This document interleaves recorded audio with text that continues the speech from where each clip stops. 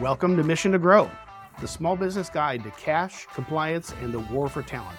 I'm your host, Mike Vanoy. Each week, we'll bring you experts in accounting, finance, human resources, benefits, employment law, and more. You'll learn ways to access capital through creative financing and tax strategies, tactical information you need to stay compliant with ever-changing employment laws, and people strategies you need to win the war for talent. Mission to Grow is sponsored by Assure. Assure helps more than 100,000 businesses get access to capital, stay compliant, and develop the talent they need to grow. Enjoy the show. Employee engagement. I can't think of a better topic when you're thinking about how do you grow your business to have engaged, skilled employees that can help you accomplish your goals. So great guest today. If you're a regular watcher of the show, you know Mary Simmons. Mary is Vice President of HR Compliance at Assure. She's a SHRM certified professional. Also, for the last 8 years, she's been an adjunct professor at the New York Institute of Technology. Prior to Assure, Mary was the director of HR consulting for a 58-year-old HR consulting firm in New York. Welcome to the show, Mary. Thanks, Mike. Hey, so right off the jump, we're going to dive deep and try to unpack this topic. But if a business is trying to grow, what's the one thing that they really need to understand most about employee engagement? So I think a lot of business owners might, this is a fluffy subject, right? Employee engagement, what is that? Well, simply stated, employee engagement means that your employees are engaged in what they're doing. That means they're going to do a better job because they're paying attention. They're not looking at their cell phone. They're not looking at the clock and saying, when am I getting out of here? And they're more productive.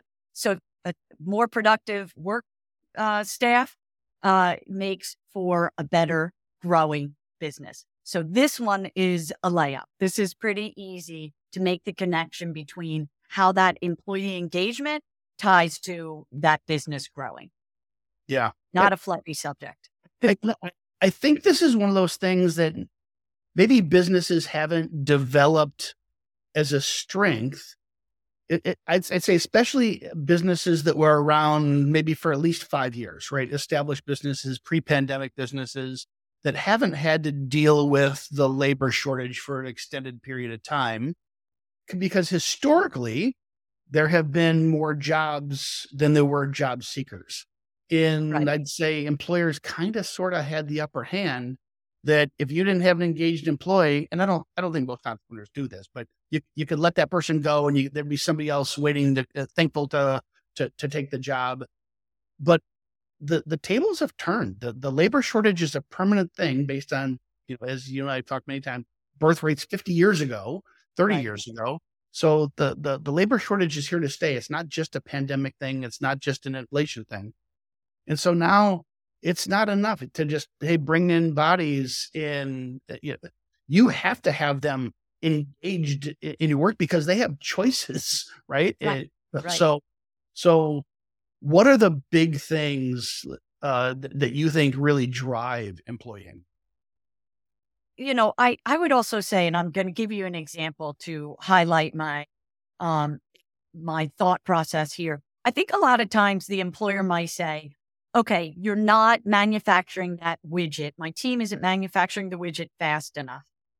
And so they look at the end result and try to fix that end result instead of going back to the employees and saying, Mike, what's going on with your manufacturing that widget? So I had an organization that was a manufacturer, worked with them for years, right? And, a manager came to me and said, Mary, I need to write up 3 people on my staff of 6. I was like, what is going on? Like, let's talk this through, right? And as we talked, he was concerned about the productivity or lack thereof of these individuals. And I said, did you ask them why their productivity is low? He said, no. I told them they need to create, and I'm just going to make up numbers, 5 widgets an hour, and they're only doing 2 an hour. And I told them they have to go faster. Let's go talk to the employees. And Mike, do you know how simple this was? When I walked over to the line that these individuals were on, creating this widget, they were actually packaging goods. They had gloves on. And I said, I noticed those 3 have gloves on and the other 3 don't. Can you talk to me about why do you have gloves on? They're like, it's freezing in here. My hands are really cold. And in addition, and they had like fluffy outdoor gloves, Mike. In Yeah. addition, sometimes my fingers get cut on the packaging. I turned to the manager and I said, I think we have a solution here. If they wanted, first of all, we got them little space heaters actually, because they weren't going to turn up the heat in the entire warehouse. It was a huge warehouse. Number 2, those that wanted them, we gave them nice rubber gloves that were well fitted. And it actually made the productivity go a little faster because they weren't tentatively putting things together. That's employee engagement. It's listening to your employees. It's asking them questions, right? Let's fix the problem instead of trying to fix the poor outcome, right? You got to start from the beginning. And that's usually our employees, Mike. I'm thinking that's like a double whammy in my brain, because it's like, okay, there's an obvious win of productivity improvement if you're the business owner, but who wants to be, and I'm going to age myself, who wants to be part of Cogswell's Cogs or Spacely Sprockets, where you're just a cog in the machine, right? People want to be part of something. They want to be part of the solution. And I'm guessing it wasn't just the productivity that came from a space heater in some appropriate gloves. It's, you now have employees who feels heard in part of the solution. And it's not, it's more than just they were so happy, Mike. It was, I was like, kind of easy. It seemed like an easy fix. And listen, I also understand the manager, right? His goals are do it, and do it faster. So I understand that, right? So what comes out of that in my nerdy HR mind is, right, we need process, we need procedures, we need manager training, and we'll talk later. Yeah. All right. So as always, I give the entrepreneurs and the business owners and managers benefit of the doubt. No one's sitting here thinking that, no one's watching this show thinking, I already know a bunch of ways to drive better employee engagement that will make us more productive. But I'm choosing not to do them. Right. Exactly. So break it down. What do you think the big buckets that I'll say maybe are controllable by a business owner or a manager? What are the controllable buckets that can drive employee engagement? So definitely career pathing, definitely training, definitely employee, wellness, are the top of the list, and tying them back to the mission, of the organization, right? I always think of Nike, they have such great marketing, but you can't just do it. Yeah. Doesn't really work. They need to know the why to be engaged, right? And, my little making of a widget does tie into the success of the organization, but did we tell everybody that it does? Right. So I think those are some of the big buckets that I'd love to discuss and unpack today. That last one is probably my passion project, but you're the expert here. So you lead us where you want to take us here. But what would you think says the first bucket here? So I always like to start with training, right? So, and that's what you should start with when you bring on a new employee. So even if you bring on a new employee that has years and years of experience, they don't have years and years of experience at your organization. And when I talk about training, I do include, what are we doing onboarding? How are we bringing the person into the office? I kid you not. I had an employer who had somebody after a week want to quit because nobody showed her where the bathroom was. I was like, first, we did save the employee, and then we did create an onboarding training procedure, right? So what are you doing day one to engage that employee? Did you, give them their password to sign on to the computer? Did somebody take them to lunch? Did somebody give them some on-the-job training, right? So there's always going to be on-the-job training. But what are you doing to level set their skills, right? And raise their skills within the position they have. When an employee sees that you're investing in them, so you're investing time, energy, and money when you do training, And all three things make the employee feel engaged, right? Yeah. Because they feel like you really care about their success. They will not be successful without you. It's not going to happen, right? So the employer has to say, what does Mike need, right? And you need to have a plan, but everybody might need something a little bit different when it comes to training. Big Yeah. proponent. And I love that you went to the engagement side of it. Maybe not even the engagement side, how the employee perceives the fact that they're doing training, right? We've had several episodes where we talk about the 2023 HR benchmark survey, where we evaluate all of the HR best practices pre-hire to post-employment, and then correlate that to revenue growth. We're in the process of preparing the 2024 benchmark report right now. But the correlation is clear. Yeah. The fast growth companies do employee training at a much more meaningful way than flat or shrinking companies do. So the correlation is clear. And I think one of the things that, you and I talk about is you don't even have to be good at training. That might sound weird. So like maybe you're performing skills training. Maybe you're performing relationship training, get to know your coworkers, whatever the training topic is. Obviously, the better the training itself, the curriculum, what the higher quality of the training, the better, because hopefully they pick up skills in the process. But the unsaid thing here is you're just signaling to your employees that you care about them and that you're going to invest in them and you're going to fumble your way through this and just do your best. But help me out, guys, here. I think we should I want us to be more productive. And I think part of that is relationships. So I'm going to do this relationship training. I might suck at relationship training, but you're sending a really strong signal to your employees that, maybe I'm picking up some skills, but more importantly, they care about me here and they want us to work together. What do you think? I don't usually disagree with you, but I might disagree with you here because I'm an HR nerd and training's my specialty. I would say that the training should be good quality. And where I see organizations have a really big miss is when they don't train their trainer. So yes, any training is better than zero training. So I think that's the point you were trying to make. It is. Yeah. Yeah. But I also want to make sure that organizations don't miss the mark and train the trainer. And, because I do so much training, can tell you that we'll give a summary or a follow-up afterwards and say, what did you think of the training? So that I can make it better, right? And 99% of the people, when they walk out of the room, go, thank you so much for the training. And if the HR person or owner of the organization is in the room, they thank them personally. And in that feedback survey, they always say, I want to thank my organization for doing this.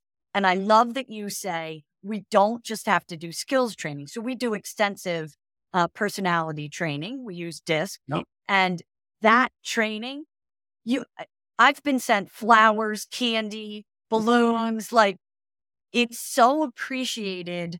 So it can be soft skills or hard skills. And I think so every organization can do some type of training. So if anybody's sitting there going, well, I don't know what training to do.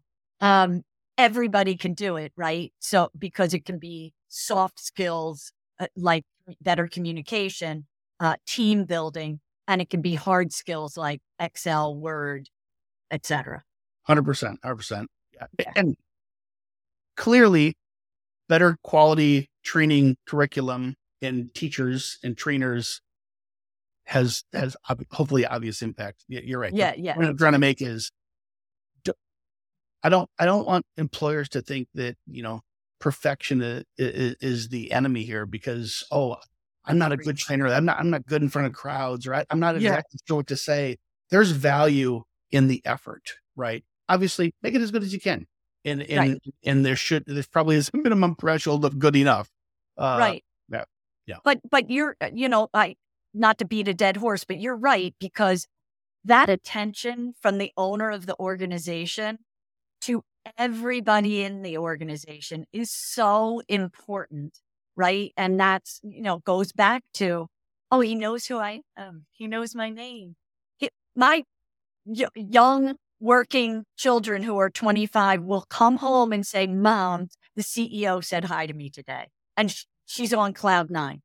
So that's the impact that, somebody of that level, the owner, talking to individuals and training them, that's the impact it has. She's so engaged when that happens. One hello.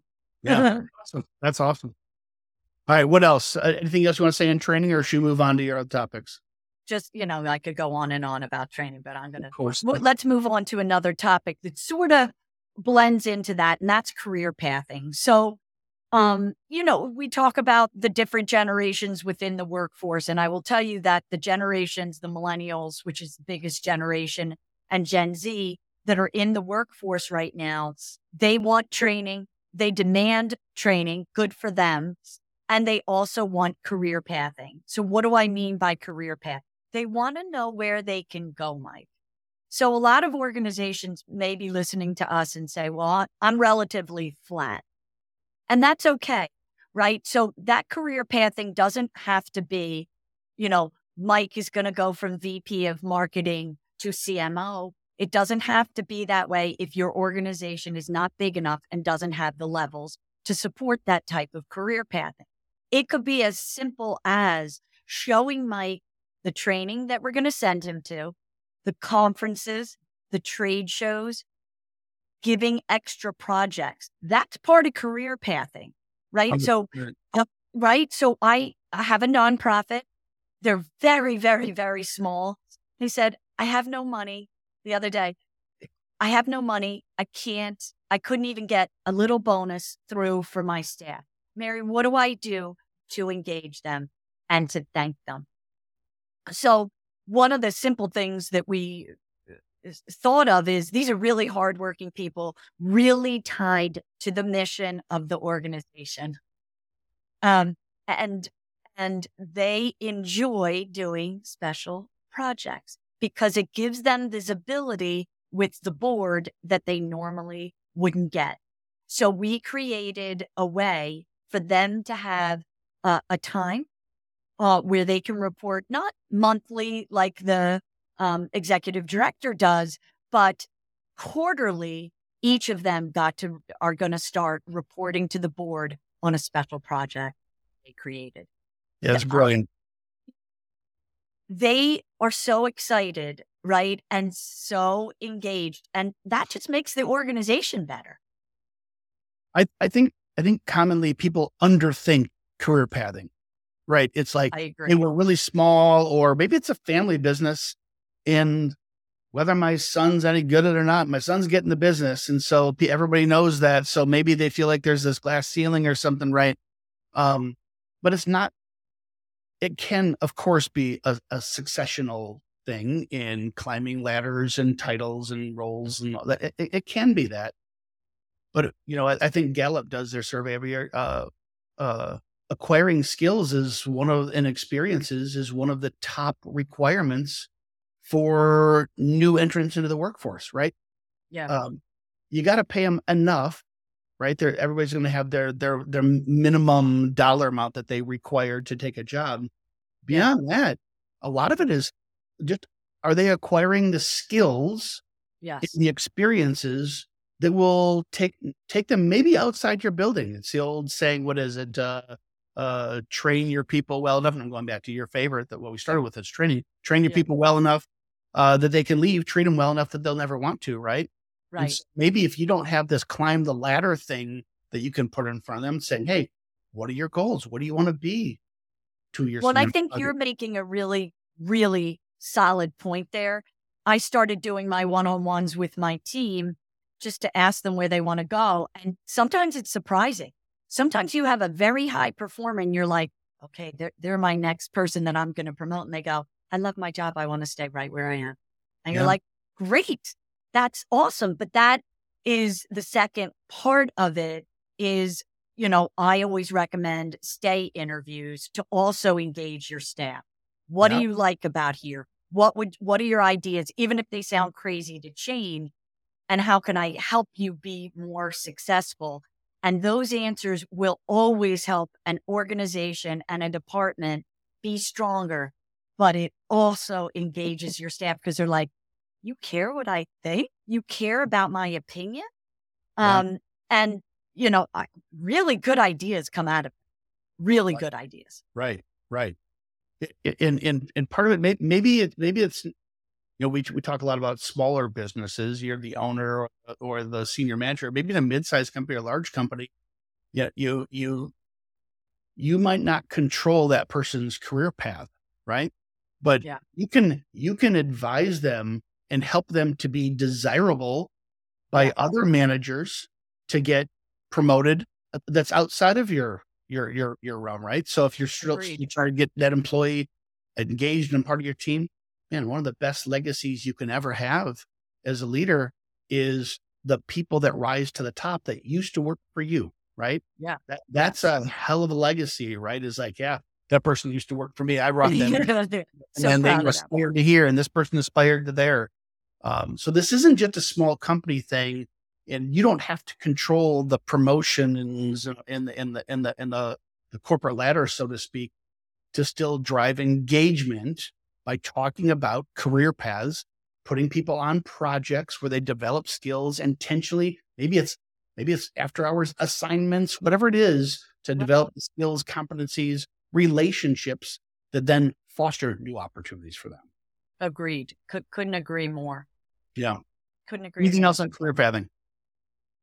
Again, we could go on and on and on, but I think we can move to the next bucket, which I would say is employee wellness. And employee wellness can mean a lot of things to a lot of organizations. But I think, let's just say on the outset, just saying that we're, engaged and thinking about employee wellness right there will engage the staff. Again, we're investing time and we're investing money in the wellness of our staff.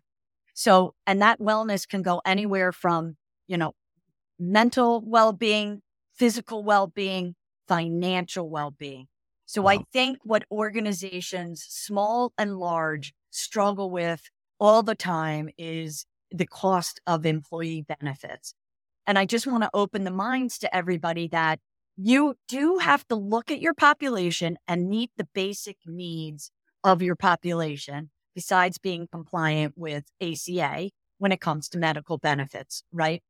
But there are so many creative ways, Mike, that you can support your employees on a wellness side to help them. And let's also just real quick talk about a good way to recruit people is to have a really good wellness. So when you look at your benefits, are you providing, something for their financial well-being, right? We know there's a large push for 401k and savings plans throughout the country. Wink, wink, it might come to a national thing at some point. But even if you're not in a mandated state, what are you doing for your employees to help support their savings plans later on? And that's a really sticky way to keep them at your organization. Yep. Medical, right? Are you doing medical? Are you doing, dental, vision, pet insurance now is a really big thing. Right. And we know medical costs a lot of money. Pet insurance doesn't. And you can even pass on that cost to the employees. Same with life insurance. So wellness to me is a huge bucket.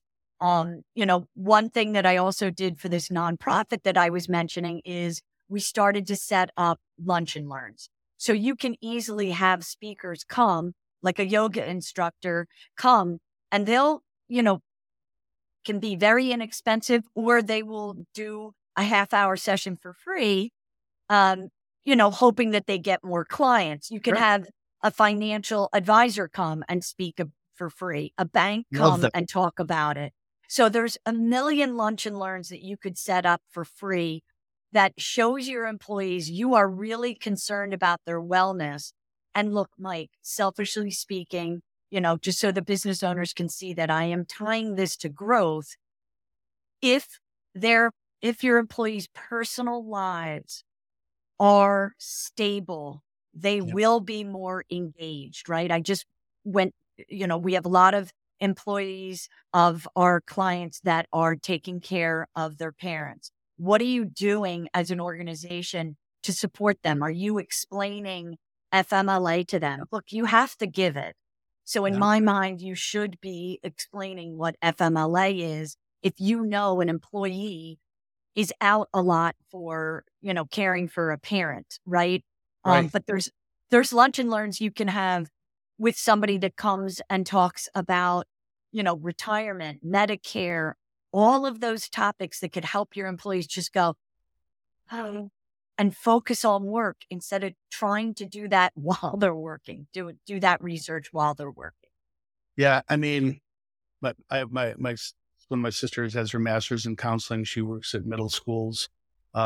She's pretty phenomenal person. And she's like, these kids who come in, they can't study and focus when they got crazy trauma going on at home, or they are literally starving and all they can hear is their rumbling belly and not the teacher. I mean, what happens outside of school impacts what happens inside school. Same thing at work. What happens outside the office impacts what happens inside the office. And it's maybe none of your damn business that your employee's spouse just left them high and dry. They're wondering how they're going to get groceries, or maybe how they're getting to work today because they're got a flat tire and they can't afford an Uber. There's a million things. Yeah. And some of the solutions don't have to cost you money. And we're not advocating just for a bunch of greedy corporate bastards here that have the money and not treating their employees well. A business has to run, and there has to be profit. Otherwise, you cease to exist, right? Right. Just making the phone numbers and the resources available. Yeah. So there's so many things that I think that you can offer benefits that improve employee wellness that don't have to cost anything. Some of them are like pretty sophisticated tax strategies. So, we help clients, and I'm not trying to pitch ashore here, but, we help clients, whether it's on the 401k side, where there's all kinds of tax strategies. Employers can really offer this stuff for free. There's health benefits, that there's FICA offsets because it's pre-tax kind of stuff that there's a lot of ways that you can offer probably benefits that you don't even realize for net free, not gross, but net free through tax credits. But then I love your ideas about, if you've got a financial wellness issue in your population, have a financial planner come in and just talk to everybody once a month, once a quarter, once a year. They're going to just try to drum up business, and hopefully they get some clients out of it. But you've signaled to your employees that you care about them in this topic and you're trying to help. They're not going to penalize you thinking, oh, well, Mary just did that for free. That didn't cost her anything. They'll appreciate you for just trying, right? Right. If bring in a dietitian, bring in an exercise person, bring in financial stewards, bring in whatever, right? They don't have to cost you money. And it's not because you're a greedy capitalist pig. It's because you're just trying to find ways that you can afford to help your employees. Agreed. Well, anything else on this? This is a topic we should probably have a whole show or 10 whole shows on around wellness. Anything else around productivity or engagement? And it's maybe the lack thereof, where for employees that aren't well, so to speak, that we need to unpack here? I'll just end with one quick story. So I had an employer that had a lot of lower income individuals working for them. And he noticed that a lot of them were sitting in their car at lunch, not eating, sitting in their car at lunch. And this was a New York employer, so they have to give a half-hour lunch period, right? So they were sitting in their car. Some of them would try to get home for lunch, and then they'd be late coming back. So he started serving pizza on Wednesdays for lunch. His productivity on Wednesdays was through the roof.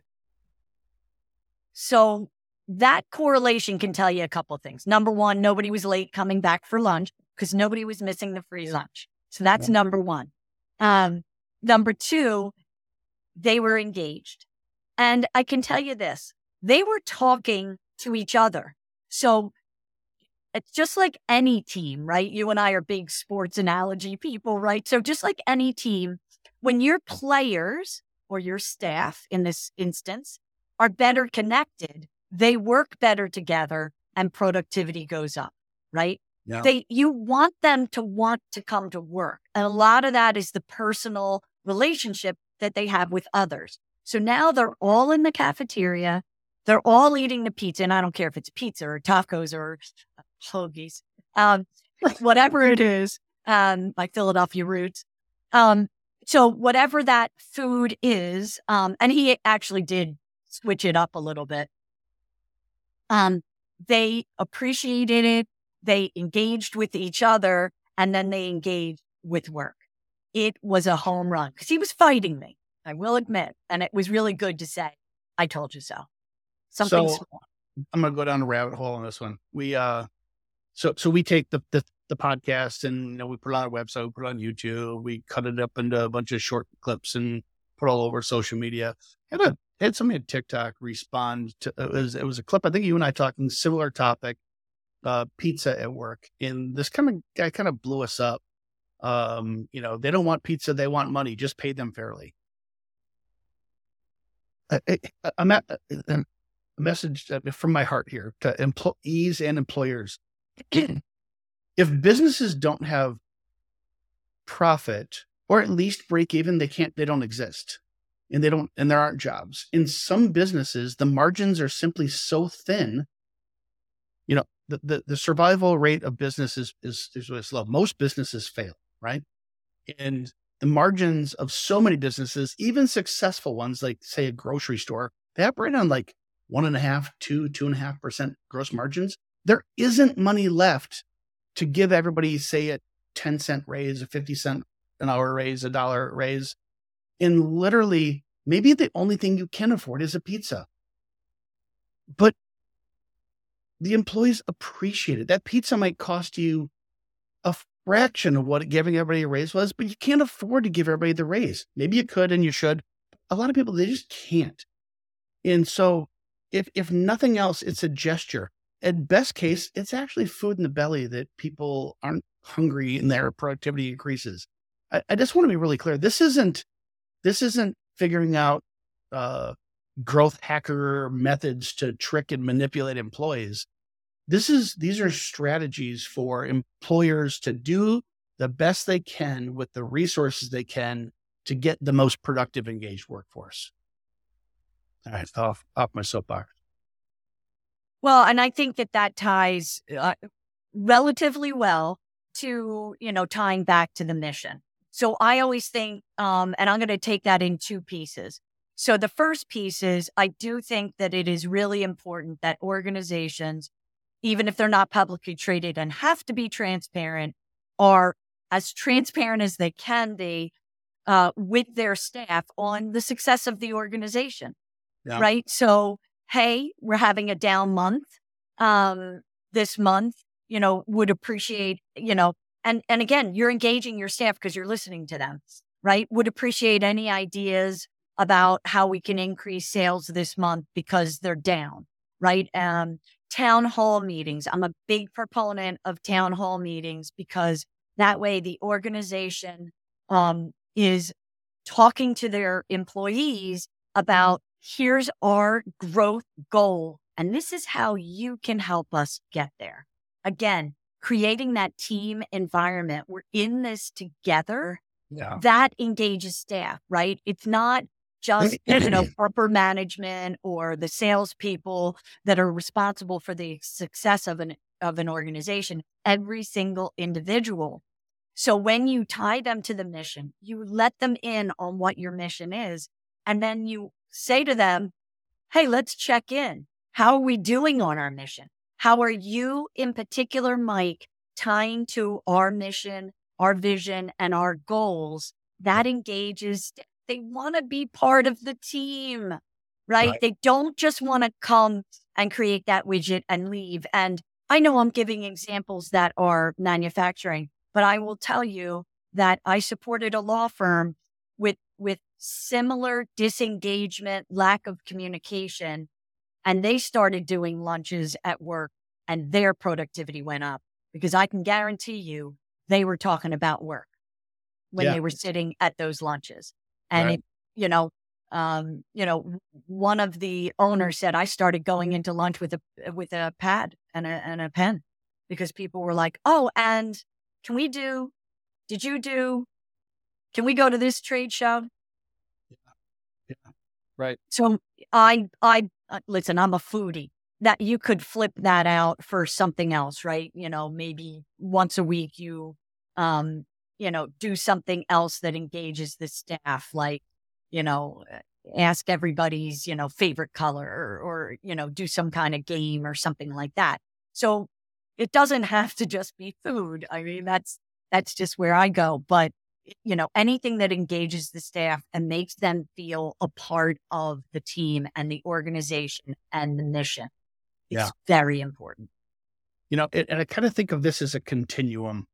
Uh, uh, uh, uh, the best example is, and this may be a bit of a tired metaphor, but yeah, ask the bricklayer, what are you doing? Are you a bricklayer? Is it, no, I'm building a temple to worship my God and they're building the Sistine Chapel, right? So are you part of something and that aligned to that mission, right? So, there are some companies that really have that brand cachet. They can pull it off. There are people that will just work insane hours, have an insane commute because they want to be part of putting man on Mars. And so they'll go work for Elon Musk at SpaceX, right? There are people that worship the towers of Google and they will commute 2.5 hours each way to be just part of Google, right? It's probably unrealistic that all of us will be able to pull off a mission that is so aspirational. So when I think of a continuum coming further down the way, maybe it's something not quite as sexy, but it is being part of something, right? Maybe it's Agreed. just serving my local community and giving them the best food at an affordable price. That might sound not terribly sexy, but if everybody's doing it together and it's clear that this is what we're all about and I'm part of that, maybe it's a completely unsexy business that, hey, we're creating a company from scratch here. And sometimes it's hard because we don't have the resources we need and don't have the process to figure out. We don't have all the people, but I'm part of building a company from scratch. I think these are the kind of the lower hanging fruit that people don't see. What do you think about that? Oh, I couldn't agree more. So when I work with an organization on a recruitment strategy, I start from the mission and the vision. I say, why should they work here? And I can't tell you how many employees that I talk to, because I've done a lot of recruiting in my career. And I'd say, what does that organization do? And they go, and they sort of know.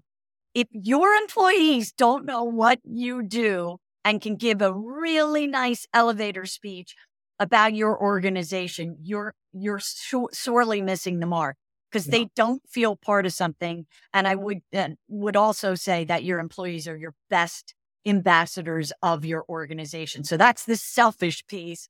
But the other piece is if they're engaged, if they're happy, they're going to ask their friends to come work for the organization, right? And they're going to just be more productive. So even though my HR heart says employee engagement just makes your employees, happy, healthy, and want to come to work, my, help business grow, heart, which is also, very important to me. That piece of me says they're tied together. This is not, a fluffy subject. This is how you make your organization grow. I guarantee you, if your employees are not engaged, your business will not grow. They won't be productive. Yeah. Mary, but put you in the spot. Any practical, pragmatic advice you can give folks for mission alignment? I'm almost thinking perhaps it starts with you as the owner or the senior business leader. Do you know what your purpose is, and can you declare it? But what practical advice can you give folks watching today? So I think some of the misses is not also if you don't have a mission. So I've done this with plenty of organization, and I can think of a freight forwarder, family run company. Boy, did they have a nice culture. The mother was Italian. She was cooking full course meal for lunch for everybody every day. But they didn't have a mission, a clear mission and a clear vision. And they were kind of blurting it out at me. And I said, whoa, slow down. Where are you coming from? Right? So how did you come up with those comments? And you've been in business for 10 years. So the new business could do it. The business owner could do it, but somebody who's been in business for years, and you better ask your employees, what do you think our mission and vision is? Yes. Right. And then you tie it back in to where you want the business to go. And the new owner should also, in my mind, think about exactly what you said. Where do we want to go? But why do we do what we do? What's our niche in this business? So hopefully they know, where's my niche? Do I have a better product? Do I have a better service? Do I have a better price? Am I in a market where nobody's been? Right. So that needs to be tied into your mission as well. So it's business, but it does involve the people when you talk about your mission. But I think sometimes, especially perhaps traditional Main Street small businesses, they think mission, vision, values is this big corporate kind of thing, a little fancy schmancy, little nonsense. It says Joe's Pizza right up top. Just look at the sign. We're a pizza place and we're on Main Street of this town. So that's what our mission is. I think where you and I are trying to take that conversation is you don't perhaps need the mission, vision, values from a marketing perspective for your customers, though they can certainly be aligned. And that's a whole different topic. As a marketer, I'm passionate about that topic. But to build an employment brand, you're damn right you need it, right? Yeah. Why are the employees going to choose to work at Mike's Pizza Parlor on this side of Main Street versus Mary's Pizza Parlor on the other side of the street? If you pay the same, you're both producing pizzas, why would you choose Mike over Mary? And maybe it's Mary's nicer than Mike. Well, how is being nice part of the culture, part of the mission, the vision, the values? It does become your employment brand. Right. Yeah. Right. And I think it's for everybody. This was a small company. They had 20 employees. Yeah. All right. Anything else on mission alignment? I think where I would encourage folks is don't think you have to be like SpaceX and your mission is to put people on Mars. And since you're not doing anything that sexy, you're a Main Street business, this doesn't apply to you. It absolutely does apply because you're building your employment brand where people are going to collate around. Anything you'd say to recap that? If you don't know where you're going, you can't get there. Right. So that's Yogi Berra. I'm sure I butchered that quote, but I'm a big fan. And so that's why every business needs a mission, vision, for sure. Yeah. Hey, last topic I want to maybe talk about here. I think you nailed it. Training, career pathing, employee wellness, mission alignment. I mean, those are the big ones. Remote work. This is not a new thing. Some businesses doesn't apply for. If you're a restaurant, there's no such thing as virtual work. At least for most people, maybe some back office functions can.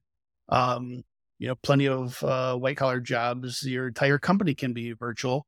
And this is a continuum that started 25 years ago, right? I remember,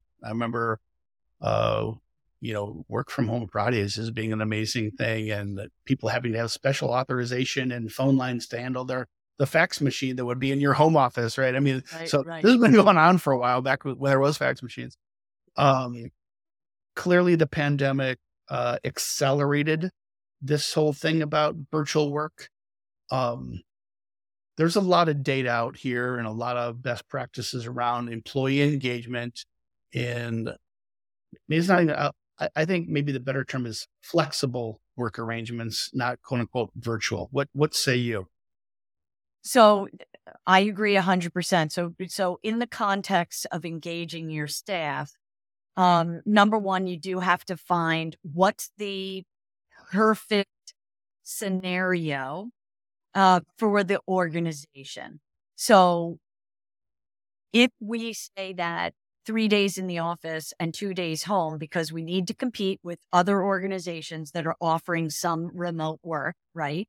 And believe it or not, we did have a client with a waitress say, I want to work from home. And we were like, we don't understand. So that's how, but I use that example because it's so on the minds of the workforce right now. Yeah. Right. Yeah. And they all think they want it. And this is what I'm going to say about engagement. If you have staff that is partially remote or fully remote, you have to double down your efforts to engage them. Double down. Yeah. How much are you meeting? You know me, I'm a big proponent of camera on. Yeah. What are you doing as far as setting up meetings so that everybody is sitting in a virtual room because they're remote?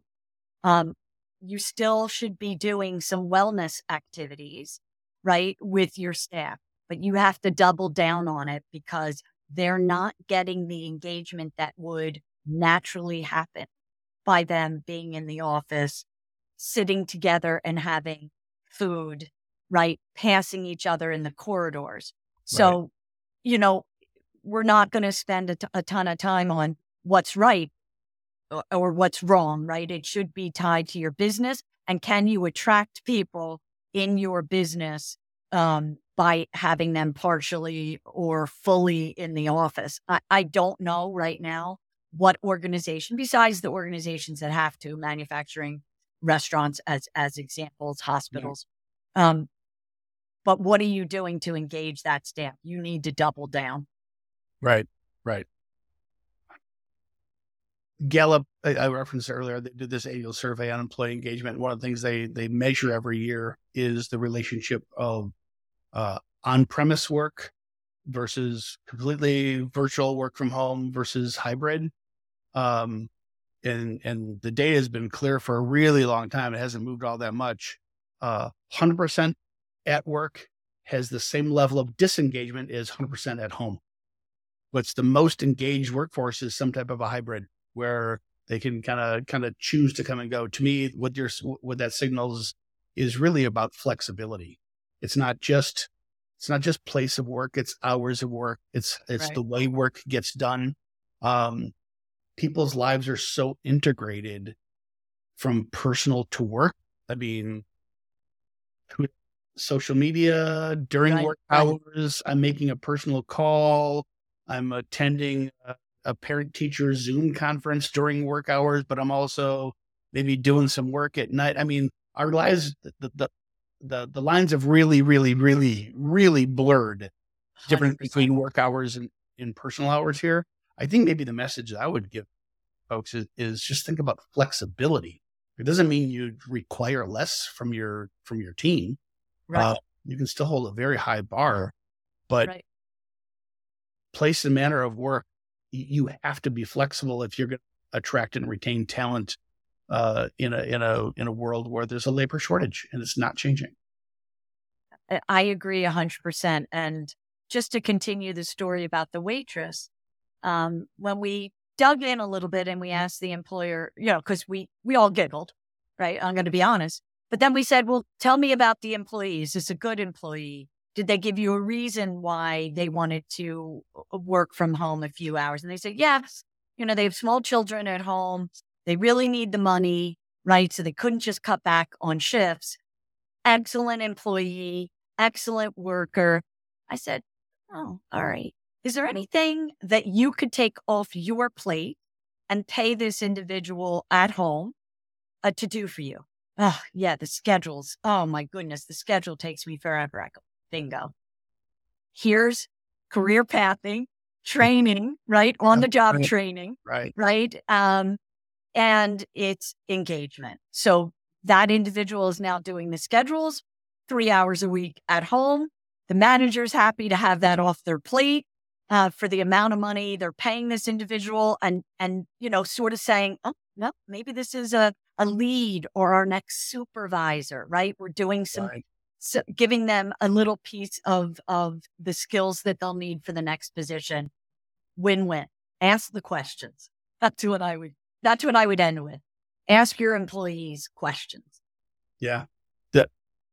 The people who talk to your customers the most generally have a lot more wisdom than you might give them credit for, right?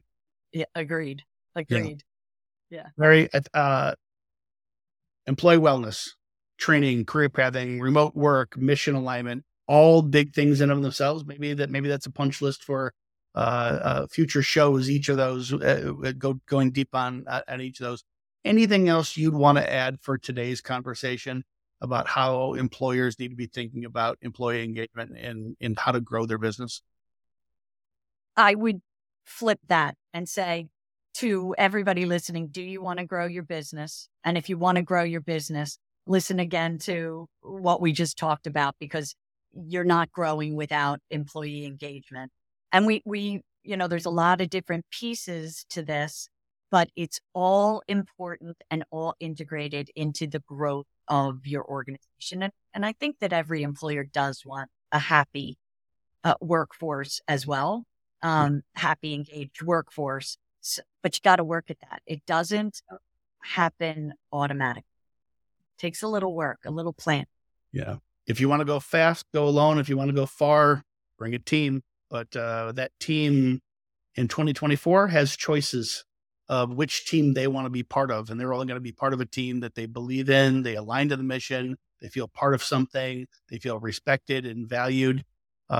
So there's the message for 2024. Mary, always love our conversations. Thanks so much. Thanks everyone else for joining us today. Until next week. That's it for this episode of Mission to Grow. Thanks for joining us today. For show notes and more episodes, visit us at missiontogrow.com. If you found this content valuable, I invite you to share it with a friend and subscribe to the show. If you really want to help, I'd love it if you left a 5-star review on Apple Podcasts, YouTube, or wherever you listen. Mission to Grow is sponsored by Assure. Assure helps more than 100,000 businesses get access to capital, stay compliant, and develop the talent they need to grow. To learn more about how Assure can help your business grow, visit AssureSoftware.com. Until next time.